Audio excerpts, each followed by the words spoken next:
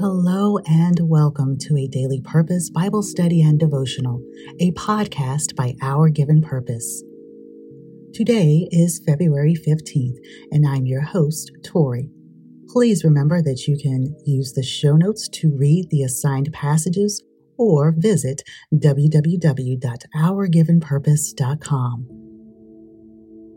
Before we get started, we would like to thank our Patreon contributors, Broderick Slaughter, Irvine St. Felus, Terry Farrell, Keena Bryant, and Elizabeth Owusu. If you would like to become part of our financial supporters, please visit ourgivenpurpose.com.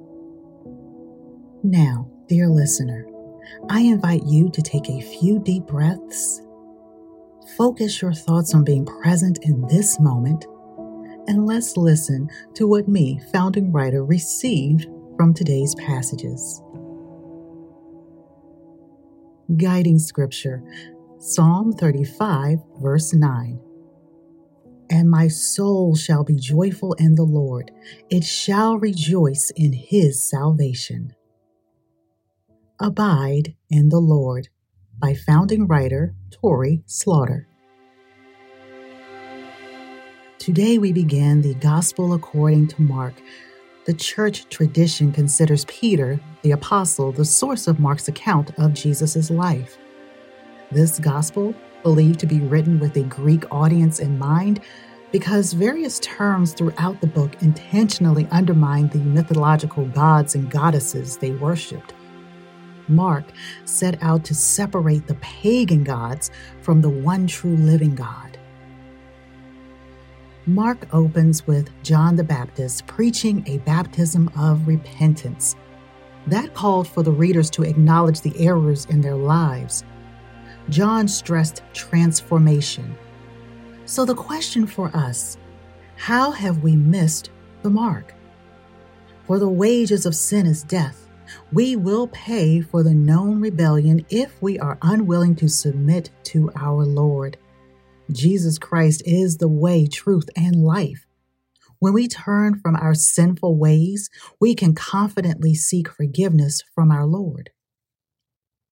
In Mark chapter 1, verses 20 through 28, it records how demons or evil spirits can speak through and use humans, even in the church. Christ showed the Jewish people that their sacred places were not immune to evil. However, they, demons, recognized the Son of God and were afraid.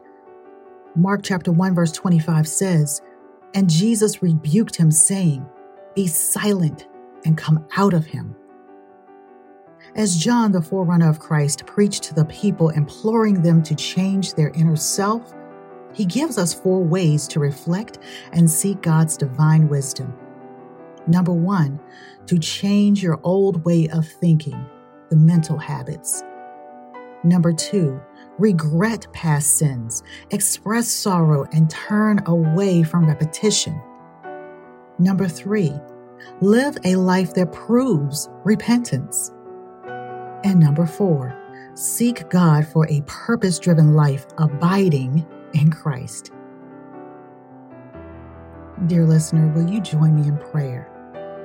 Lord, renew a right spirit within me and contend with those who contend with me. Fight against those who fight against me. Speak to my heart, Lord. Remind me and etch in my soul that Jesus is my salvation. In your name I pray.